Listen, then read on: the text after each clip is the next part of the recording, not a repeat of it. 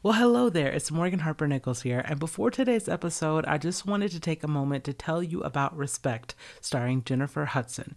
It follows the rise of Aretha Franklin's career from a child singing in her father's church to international superstardom. Aretha actually handpicked Jennifer to portray her in this film, the remarkable true story of Franklin's journey to find her voice and never lose faith. Her music shaped a generation, topping music charts with anthems still relevant today. From Think to Respect to Amazing Grace, Jennifer Hudson's live performances of Aretha's songs demand to be seen on the big screen. Respect also features Forest Whitaker, Marlon Wayans, Audra McDonald, Marc Maron, Tituss Burgess, and Mary J. Blige. Don't miss Respect, now in theaters. Well, hello there. My name is Morgan Harper Nichols. I'm an artist and a writer, and this is a space where I share poetry and prose and thoughts that I hope can make a little room for you to slow down and take a few deep breaths as you prepare for whatever lies ahead. Today's episode is called 3 Reminders About Success That Are Too Easy to Forget.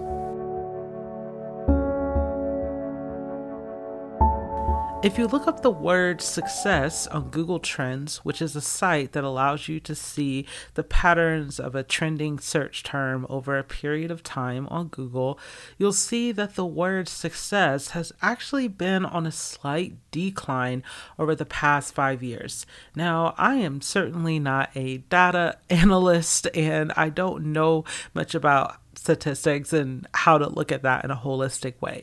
But as I look at this in a broad, generic sense, I can't help but wonder if people searching less for the word success could mean that people are starting to redefine success. We're starting to broaden our perspective on what does it mean to live a successful life. And as a result of that, maybe that word actually shows up less. Again, this is all just guessing, me just wondering and sharing it with you.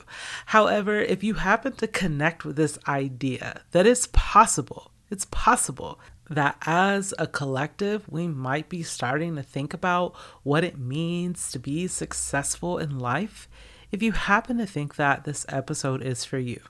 And these are just 3 reminders that I'm seeking to hold on to myself when it comes to redefining and reevaluating what success means. Because even though I have said the word success in this episode more than I've probably said it in a long time, what I found is that comparing myself to other people's success and getting worried about not succeeding in the way that I feel like I should, even if I'm not articulating it that way, it still shows up in my life. The worry is still there. The questions are still there as to if I'm doing what I'm supposed to do and if I'm making the right progress that I feel like I should be making. All of those things in one way or another are by definition tied to success, which, according to Merriam-Webster, means favorable or desired outcome. So if you have found yourself in a place of wanting to reevaluate, redefine what success means in your life, I hope that these 3 reminders can be something that you hold on to as you go on that journey. And the first thing is to remember that success is subjective. Success can be redefined, and we can decide what it means. If success means favorable or desired outcomes, we can decide what kind of outcomes do I want. Do I want outcomes where everything works out exactly how I thought it was going to and there's no element of surprise? Maybe, but we also know from life experience that, hey, it might not happen that way. But what if the favorable desire was that we grew in courage, that we grew in wisdom, that we found contentment and satisfaction in grace and not in things and not in material accomplishments. Now, there's nothing wrong with seeking certain outcomes, but what if we challenge ourselves to go deeper, to go further beyond the tangible and seek outcomes that don't necessarily have to do with a thing or a certain time frame even? Now, I tend to have the kind of personality that's a bit more laid back, especially when it comes to goal setting. But if I'm completely transparent, I still feel the pressure to figure things out and have a plan and be organized and know all the details about how I want things to work out in the end. But one thing that making art has taught me is that even when I plan out a painting, I have all my colors ready to go, and I have this desired outcome, that painting still pretty much every single time ends up looking a bit different than what I originally thought was going to happen. But what I learned from that experience is that I do get to choose the colors. I do get to choose where I put the paint. I do get to choose to enjoy the process and learn from the process. So maybe I can start to look at that as success. And who knows? Maybe I'm not going to call it that. Maybe I'm not going to get halfway through a painting and say, oh, this has been a success or this feels successful. Again, I barely ever use that word outside of this episode. But what I have found is that that concept, that idea, and that pressure of success is still there. So it still matters to learn how to see success in the subjective way, even if it's not something that we feel like we're actively always thinking about. The second thing is recognizing that sometimes learning to say no and figuring out what we're not going to do is the best way to succeed. I'll say that again. Sometimes learning to say no and figuring out what we're not going to do is the best way to succeed. This is something that I am learning in real time. I make a lot of art and poetry, and I put a lot out there. And what that often leads to, I'm super grateful for, is opportunities. And I've had to get to a point recently where I've had to say no to some good opportunities. And it's very hard to feel like that is the desired outcome, the favorable outcome, because in my heart, I want to be a part of that collaboration. I want to have something to do with it. But at the same time, I know that I only have so much time, energy, and resources to give. And I have to spend time resting and regaining my strength so that I can carry on.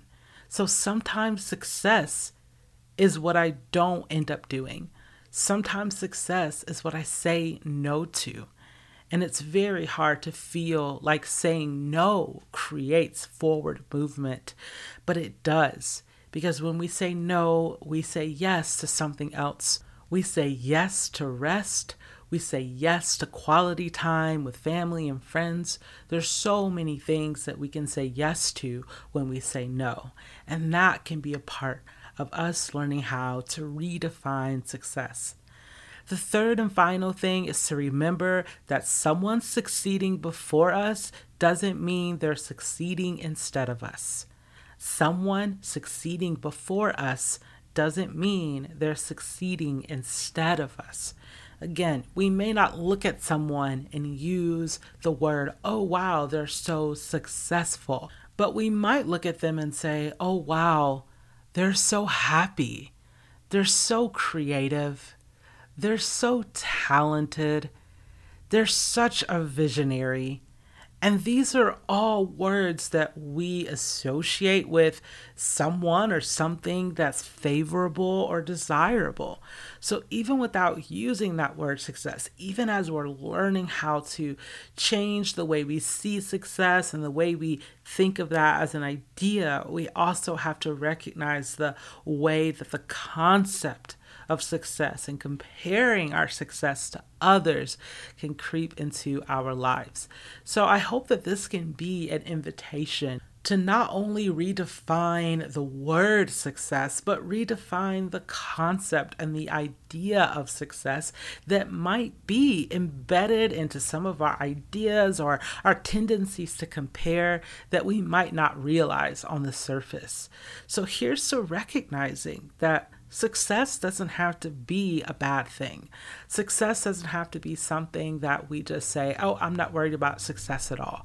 We can just decide how we approach it. We can choose how we define it. And we can choose to challenge ourselves while also being gentle with ourselves. So here's to redefining success. One plan, one idea, one thought, one day at a time. Thank you so much for listening. And before we go, I would like to leave you with a question. You can either journal about this or just carry it with you throughout the day. Does the word success show up in your vocabulary? Why or why not do you think that is? Thanks again for listening. I'm Morgan Harper Nichols.